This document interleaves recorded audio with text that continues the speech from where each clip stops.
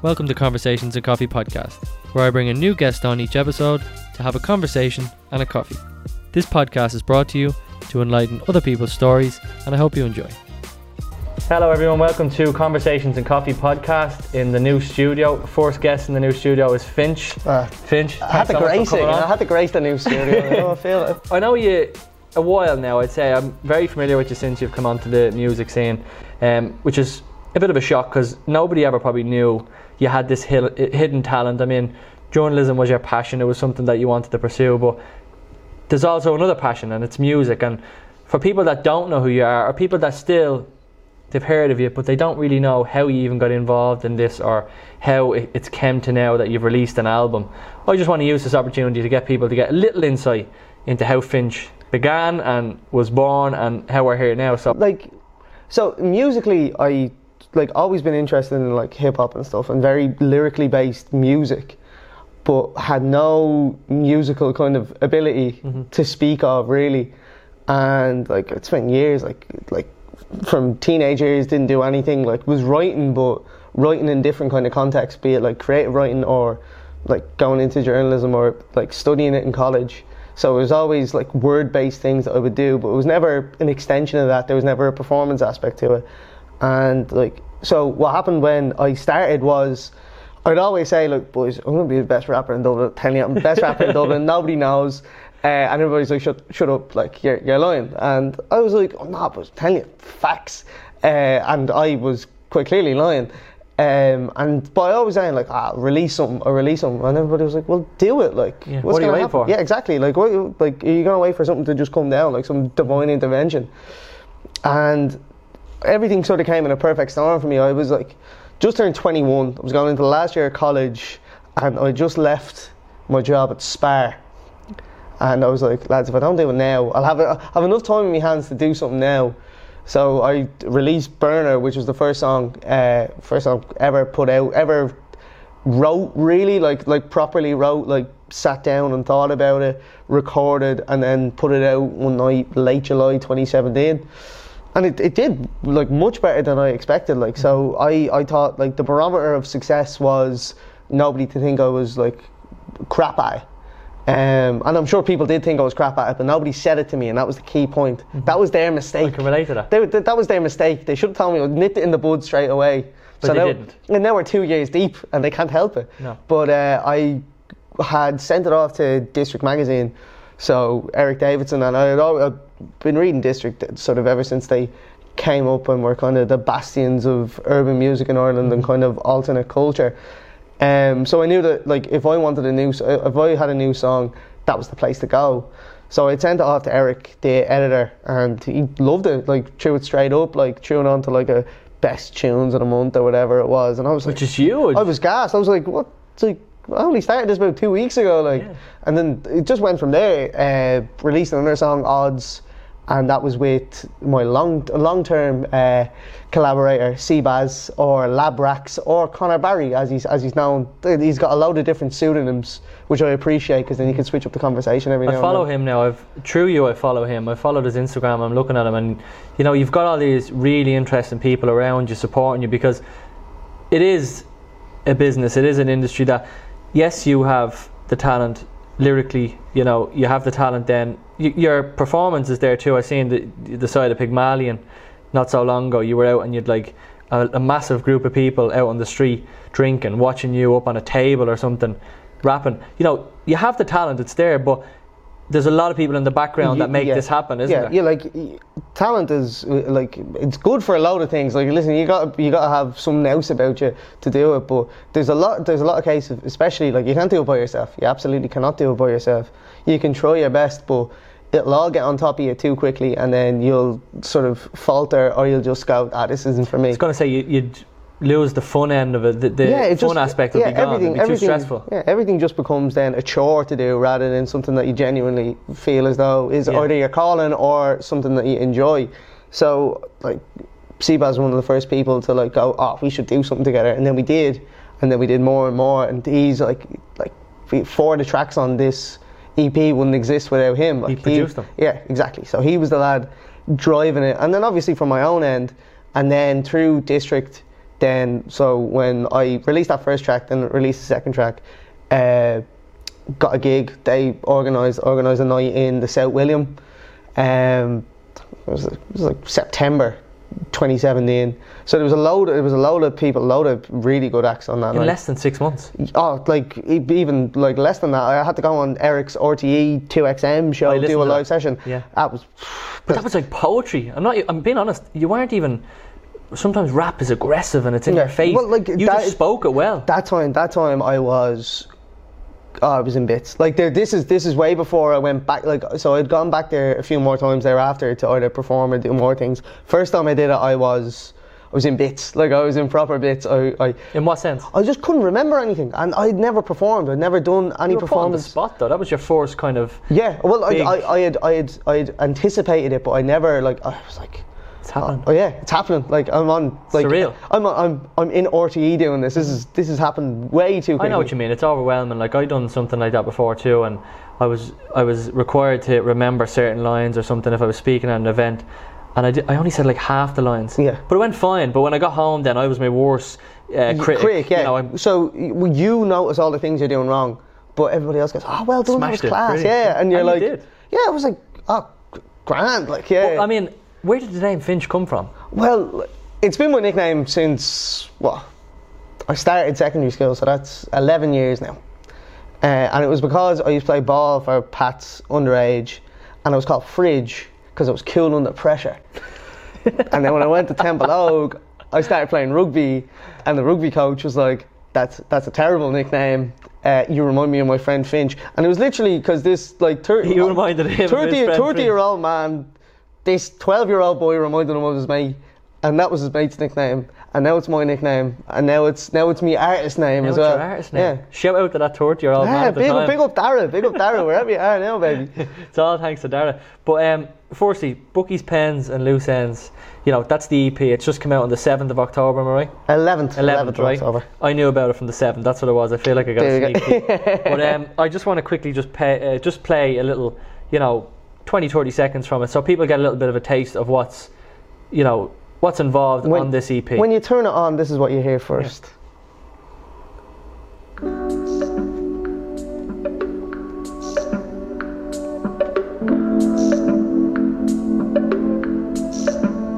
This Seabass work here? It is indeed, the man himself.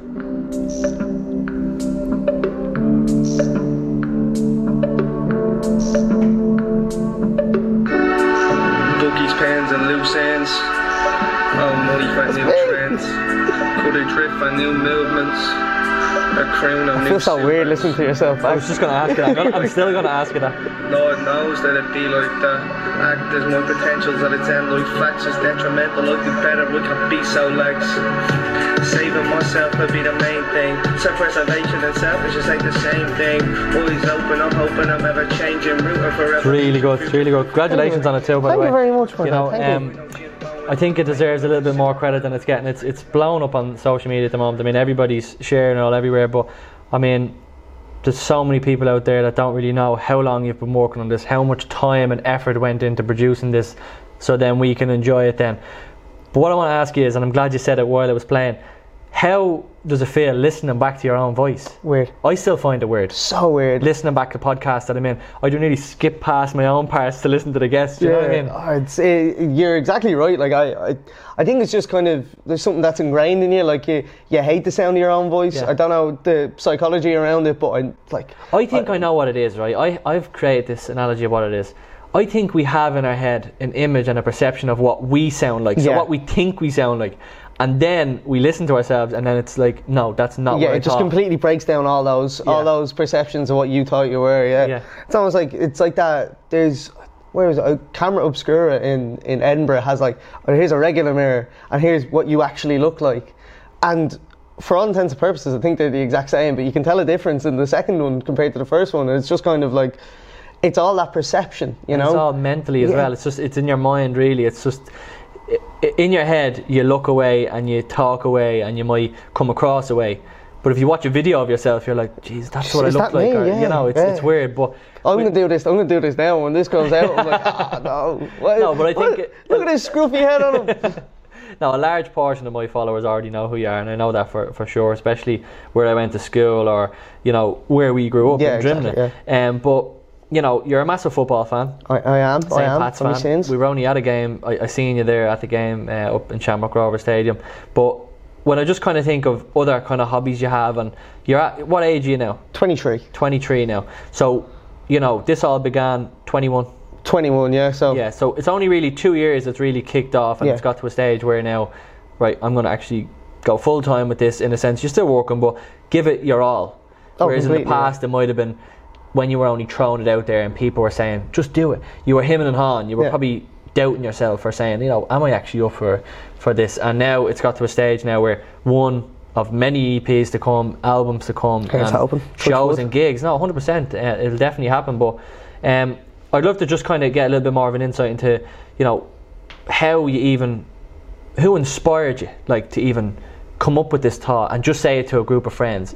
Where did the whole love for music or passion for music come from? Well, from way young, like, just kind of my outlaw, always playing tunes in the gaff. Now it's all the Clash and it's the Jam and stuff, all very lyrically sort of infused tunes. Like, so I was always big on the words in the actual songs, and that kind of informed me. Now, listening to all the bands that he would play in the gaff incessantly then informed me to kind of go to the likes of, say, like mid-90s indie, so like Blur, Oasis and that, then to like Arctic Monkeys, and then I can't remember like what age. I must have been about 14, 15 when I started proper getting into hip-hop. Like, really, I used to always kind of sort of not dismiss it, but I'd always be like, oh man, modern hip-hop is crap, like, it's terrible. Like, it was not the case whatsoever. I just was listening to the wrong anything that was on the radio at the time was just like the lowest common denominator. Like, I wasn't listening to Kendrick at that stage, and then when you start listening to Kendrick, you're like, oh my god, this Kendrick is was there, you just weren't listening. I wasn't listening to him. Yeah, exactly. Like, these like great artists were there and they were plugging away, but I was too sort of focused on, say, whatever was getting played on radio, and it was bad. Pop. Yeah, it's pop rap, and like, there's nothing wrong with that. But it sells records. That's kind of what exactly, it is. And it wasn't overplayed. It wasn't what I was into. I would have been more so about underground. Just lyrical content more so than anything else. The lyrics don't particularly sell. Now, you can have a nice sort of combination of both, which is what like a Kendrick would actually eventually end up doing, like, or J.Cole, yeah, like these acts that, you know, you're not gonna, like a Jay-Z who sort of crossed over as well. Like, you're still getting something from his actual lyrical content. You're not saying, oh, that's just, he's saying nothing in that. Like, I hear stories, and this really kind of makes me so shocked to think how big rap is. Like Nas, like, I heard his album, I think it was written, or was it Illmatic, but it was studied in a college. Illmatic's in Harvard, like, it's, yeah. I remember, like, that's one of the first albums I ever remember exactly where I was, what I was doing when I listened to it. It's a real juxtaposition. I was listening to Illmatic, I downloaded it on my iPod, and we were going to my cousin's gaff in Meath. So I turned it on, like, so you turn off the N4 or whatever it is, just into Kilcock, and then you take the bypass road all the way to Summerhill. So I turned it on just before you get to Kilcock, and then somewhere in the countryside is when it stopped, and like, this is all about Queensbridge stuff, and I'm like, this is unbelievable. Like, I knew how good the album was, obviously, because I was at that stage I was studying hip hop. Yeah. And I knew how good it was, just never listened to it before, and then when I listened to it I was like, oh my god, this is unbelievable. Yeah, I think, like, when you think of such a young guy who was growing up in the projects and then had all this knowledge in his head of how the street works, exactly, and how, you know, drugs are a sense of income for families, and you know, crime is how most of the people are getting by, are making a means, but he put you in the position. Like, if you were to close your eyes and listen to the album, you'd probably felt like I was in Queensbridge, not, you know what I mean? Meath. Yeah, it's mad. It's crazy. It's like, it's such a, like, the tapestry of it is mad, and it just, that, like, being engrossed in a piece of art is, like, it's something that, as I do it, I want to replicate it, like, and I, like, in any way, shape or form. If I can get a percent of that, 0.5%, I'll be delighted, because it's a masterpiece, and it's a masterpiece in storytelling. It's a masterpiece in how you piece together different aspects of, like, the lyricism in it is brilliant. Like, you know, everybody always cites I never sleep because sleep is the cousin of death. Like, he was like 18 when he wrote that. Like, what was I doing at 18? Like, not writing when you stuff. actually break that down, that's crazy. It's like, imagine thinking that. Like, imagine having that thought in your head. Now, like, I can't fathom it. I would have had to get into that position, and even at that, in a million years, I would have never come up with that. Like, when you hear, like, If I Ruled the World with Lauryn Hill, like, he's actually speaking of, like, in his mind, what the perfect what world utopia is, yeah. And it's like, you're 21, crazy, like, it's mad. Yeah. But that's the thing, and I always felt like that was almost the most important thing, is when I was listening to hip-hop, it was always the lyricism and stuff. But I inform myself in the world around me over what people are doing around the corner from me. That's how I always feel. It's like, same with sport. I support other teams around the world. I'm a Pats fan though, like, because Richmond Park is home. Richmond Park is home. Like, it's 10 minutes down the road from me. But were you a kid walking across that bridge to Michael's estate? Like, were you going back to a really young age? You made that walk of a Friday night to watch the games. Yeah, that's part of you. Yeah, exactly. Like, I made my outfit come to the match with me. He didn't bring me down. Mostly it's the opposite. Yeah, exactly. It's the journalism as well, because studying that in college and having a passion for that, and obviously I'd say, you know, I'd imagine you've done very well in English in school. I wasn't too bad. I would imagine you did. Your vocabulary is very impressive, but when you bring that back into rapping and you bring that back into your form of art, you'll just succeed in that so well, because it's something you're passionate about anyway. Writing on paper, typing something down is something that you have a skill at clearly anyway, but it's just in a different context. And I think you're fulfilling one end of a passion, but you're also completely cracking into your how would you say, your creative side. Completely, yeah. When you studying journalism, like, you have things like inverted pyramid, where you go, like, all the big information's at the top and all the little information is at the bottom. I don't like news-based journalism particularly. Like, I know how to do it. It's pretty, like, it genuinely is. Once you get a formula for it, it's not that difficult. It's like maths. Like, it's basically like, this is what you need to get out of it. This is what you do. There you go. There's an agenda.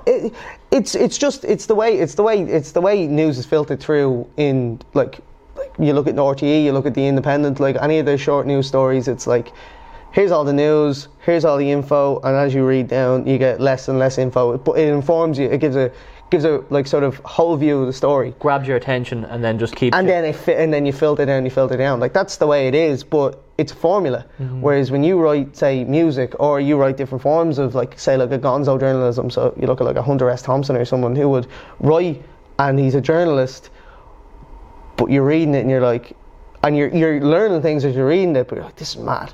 Like, this is mad. Like, how could you possibly be able to write in this kind of way yet still inform people? Like, that was always the most interesting ways to kind of get a story across. And in journalism, I like say feature stories, or like long form, like proper well thought out, like, here's everything you need to know, but we're not going to beat you over the head with it. Here's, it's expanded out for you. Easy to digest. Exactly. That's how I like stories, like, just as a basic form. So when you, like, think about it, like, rap is, like, it's storytelling. It's the art of storytelling. Like. Yours certainly is, yeah. Yeah, like, and I don't think I concoct, like, mad diatribes of going down and giving you the real, like, not like a Nas, let's say, but I like to take different elements of a story and then just kind of give it a whole view. But you kind of plant a seed in somebody's head and let them make something of it. Oh yeah, completely. You seem to kind of, you drop in a line and then the person might listen and go, I'll take this from that. Another person might go, you know what, actually I thought he was coming across and saying this. Like, I reckon, I like. Yeah, I reckon go milk teeth. I like, because then you get a bit of the, that's actually been featured quite a lot. So, like, people like it. I read your Instagram story today and someone was like, what's it mean? And you were like walking home from Diva. That's, yeah, I'm telling you. Right, let's bang that one out. So Marcus Woods, how does he come into this? He's the producer. He's the one that concocts the formula, you know. He's the one that gives me the scope to go and do it. So you've got Conor Barry on the first 4 tracks and Marcus Woods on the final. Brilliant. Let's play away.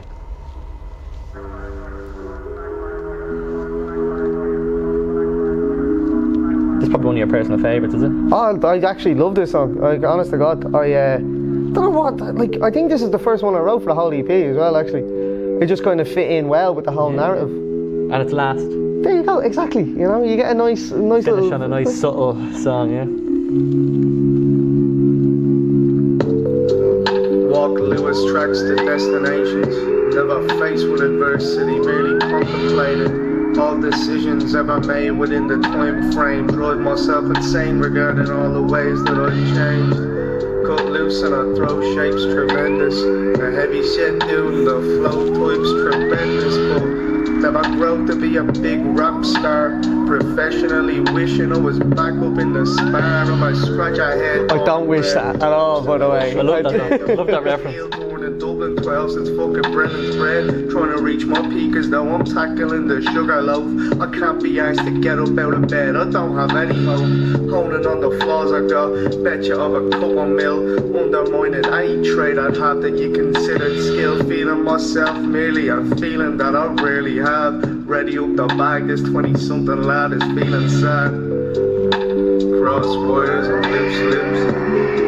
5-point smiles and teeth. That's 𝐂𝐎𝐍𝐕𝐄𝐑𝐒𝐓 going in, fucking post, like, so when we were doing it, like, I was like, we'll executive produce it so everything flows properly, and I was like, I have this song with Ryan, it's probably going to be the closer, and I was like, so if you figure out a way to kind of like piece everything together, he was like, yeah, no bother, and then like I got it back and he was like, yeah, threw a little bit of fucking reverb over the top of it. I was like, I knew you would. But you notice how long I played that one for, because I have to say, you know, obviously Bookies, Pens and Loose Ends, the intro song to the whole EP is good, but that one there, I feel like some of the things you're saying I can relate to, like even walking Lewis tracks to get to your destination.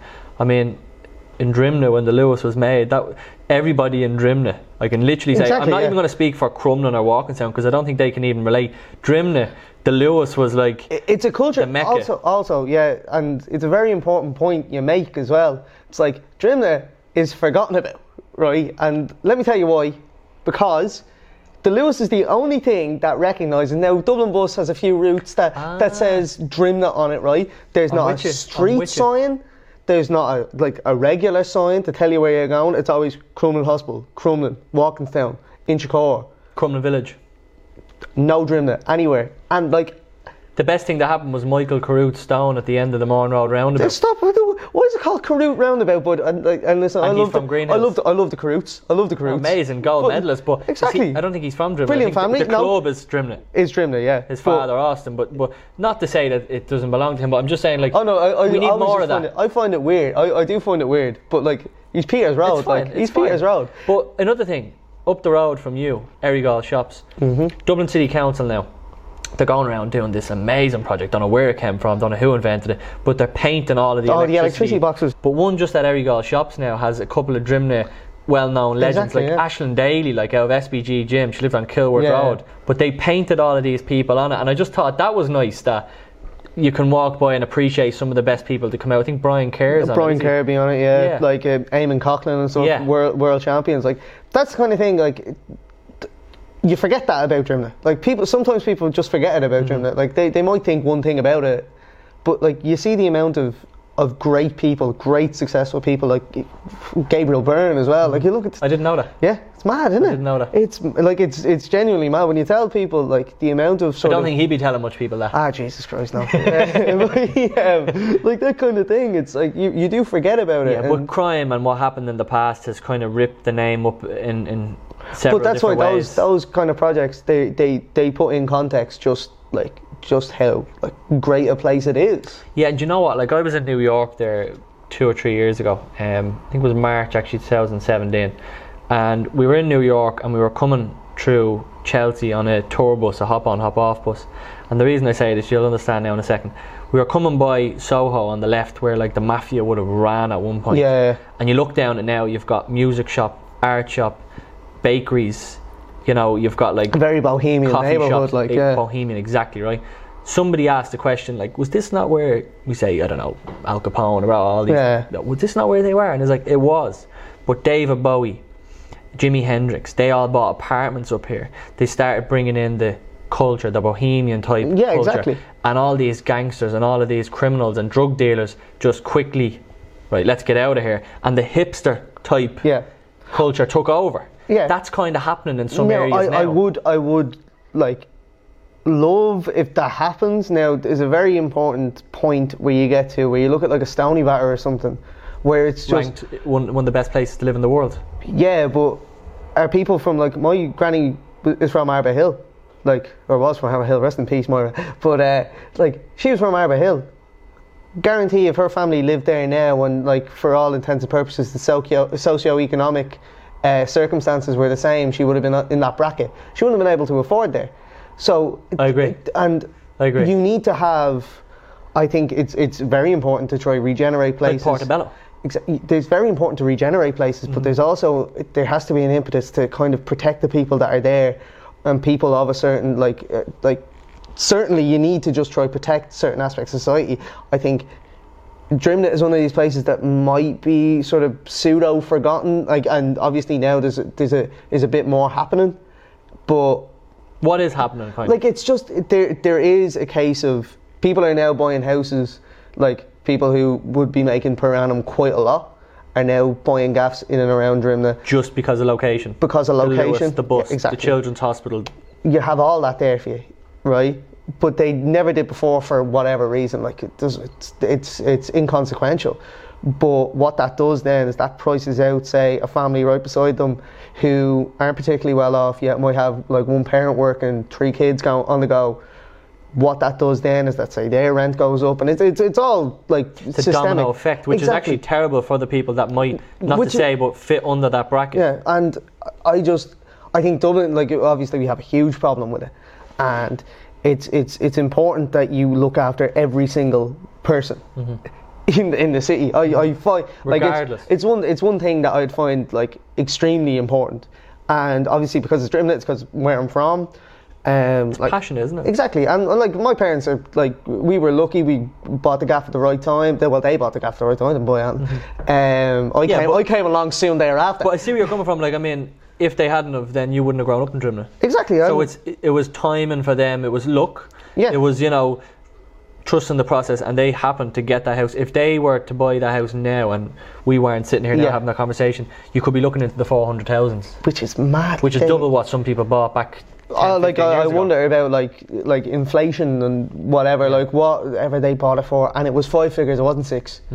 Like in 96. So that was it was a 5-figure gaff, not a 6-figure gaff. What that is now, and it's probably nowhere near what people are wanting it to be worth now. It's all a bubble though, and will eventually crash. But the problem is that it crashed 11 years ago, and people were left on their arse. And the people who caused it weren't actually reprimanded for it. Like, there's a whole, like, listen, it's a whole fucking huge thing. Why we can have this conversation, and I'm going to say it openly, and I think you'll agree with me, is we didn't go to school where we lived. We went to school in a different area, so we seen both sides of the coin. Which is why I love where I went to school. Like, a lot of people will say, would you go Temple Oak? I was like, well, I know people from Drimnagh, of course. I grew up there. I have best mates from there.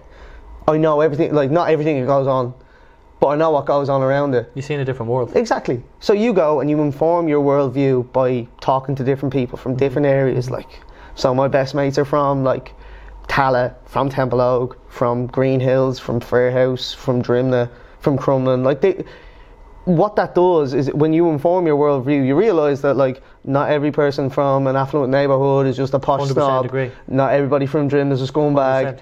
And, like, that's the great thing about it. They were things, like, I found really weird to understand. Like, growing up in Drimnagh, like, every Christmas you had to have Christmas clothes, you had to have Easter clothes, you had to have a new outfit for St. Patrick's Day. On your birthday you got all this stuff, like, and that's great. But, like, when I was, like, palling around with certain people that were living in a different area, and, like, I was like, why are you getting, like, Christmas clothes? Like, and they'd be like, no man, like, I'm not getting that. And I'd be like, but they'd be like, I'm getting this. And I'd be like, alright, but you get clothes? Like, no, what do I need clothes for?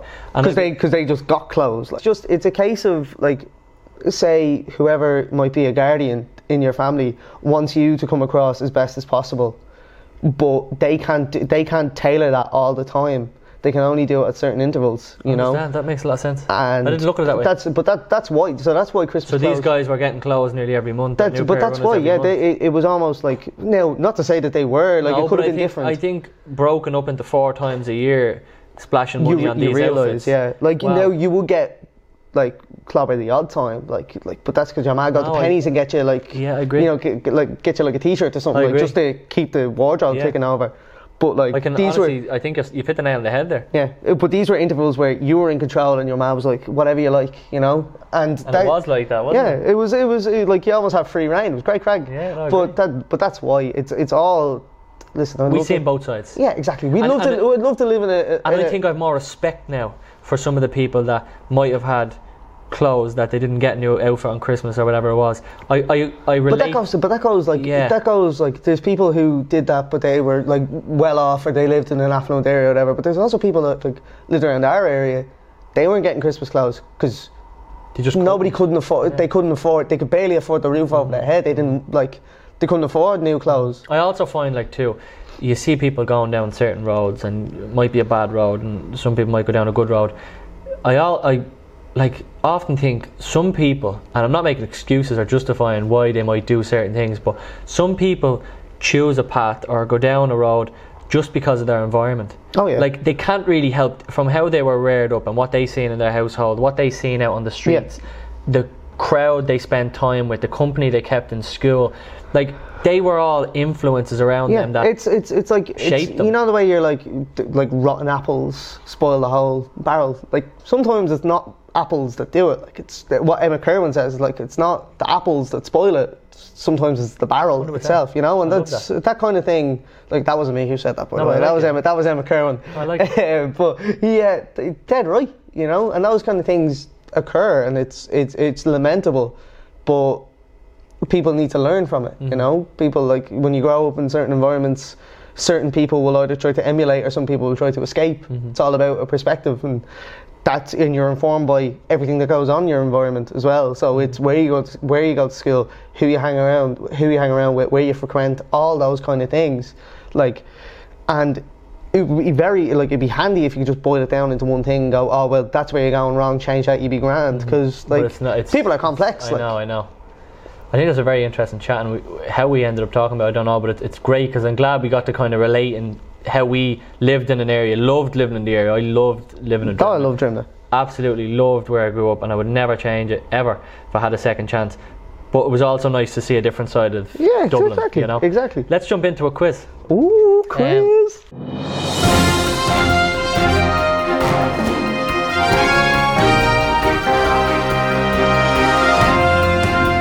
First few questions are just for yourself, just more personal. Okay. Second set of questions are 5 questions. I'm going to have to hide this from you. Hide them. They are rap questions, and you know they're going to be just testing your knowledge. Not that you need to be tested, but I would like to see how well up on this you are. Okay. So, first question for you is your favourite rapper? Of all time? Yes. Sometimes it changes. Kendrick, Andre 3000. Yeah, they're the two that are always in my top 5. 100%. Always in my top 5. So Kendrick or Kanye? Kendrick. Why? Better rapper. Like Kanye, obviously, the whole kind of production aspect of it and like marketing. And but until Kendrick really like has a bad album, I can't go against Kendrick. I won't question that. Favorite line from a rap song? Putting you on the spot here, but see, I did say I never sleep because sleep is the cousin of death, because that is probably one of the lines that just completely stands out. There's also there's some great Andre 3000 lines, and there's too many to actually have pinpoint one. Especially old Andre 3000, like, you know. Tupac or Biggie? Biggie. Why? I don't know. I just prefer Biggie. I think there's nothing like too deep seated about it. I would listen to far more Biggie, and I think it's just a kind of mid-90s East Coast style that I go towards rather than what Tupac did, like especially later on in his career. But like early doors, like his Digital Underground stuff I love, and then later on when he gets into Death Row and stuff, I kind of back away from it. Conscious Tupac. Too much conflict. Much conflict, you know. I like conscious Tupac is like it goes Biggie, probably conscious Tupac, and then. But it's nice to have the two of them because both people bring something different to the table, and that's where you kind of favour a Biggie or favour a Tupac. Exactly. It shows two different sides. Biggie was so smooth. Yeah, I would crazy choose Biggie there too as well, and I would choose Kendrick over Kanye also. Not that it matters. But right, here we go. Here's the 5 questions. All right, here we go. Just to test your knowledge. Whose song No Role Models was released in September 2014? 𝐂𝐂𝐄𝐏. Correct. What is Snoop Dogg's real name? Calvin Broadus. Calvin Broadus. That's it. I don't need the middle name. There's a 𝐂𝐎𝐅𝐅𝐄𝐄. Yeah, but I don't need that. Nice. But yeah, Calvin Broadus. That's 𝐂𝐎𝐅𝐄𝐄, more like you. Go on, you. 2 out of 5 already. Which Post Malone song first released via SoundCloud? It resulted in a contract with Republic Records. It's probably White Iverson, isn't it? It was White Iverson. Well done. Drake and Future song Jumpman is named after which former NBA player? Michael Jordan. No, Michael Jordan. These are too easy, are they? Or you're just too good? You're just too good. What can I say? Right, final one, and I think a lot of people will like this one. When I was picking the questions, I picked this one because I think you might know it, and that's fine because you get 5 out of 5, and I thought you would have anyway. But somebody listening will be like, oh, I love this one.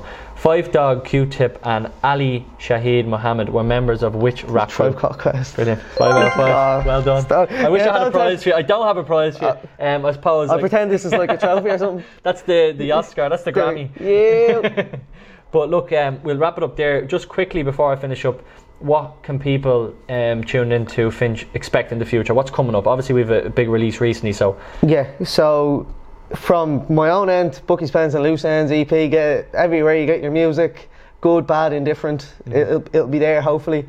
As for gigs to do with that, we're trying to get a launch night done. I'm not quite sure when it will be. You'll fire it out everywhere. I think the best thing to do here is head over to your Instagram page. Absolutely. Any updates are going to come through there, and the link in your bio is a multiple link. It gives you Spotify, it gives you Bandcamp, all the way down to your iTunes or whatever. So best thing to do is head over to Finch's Instagram.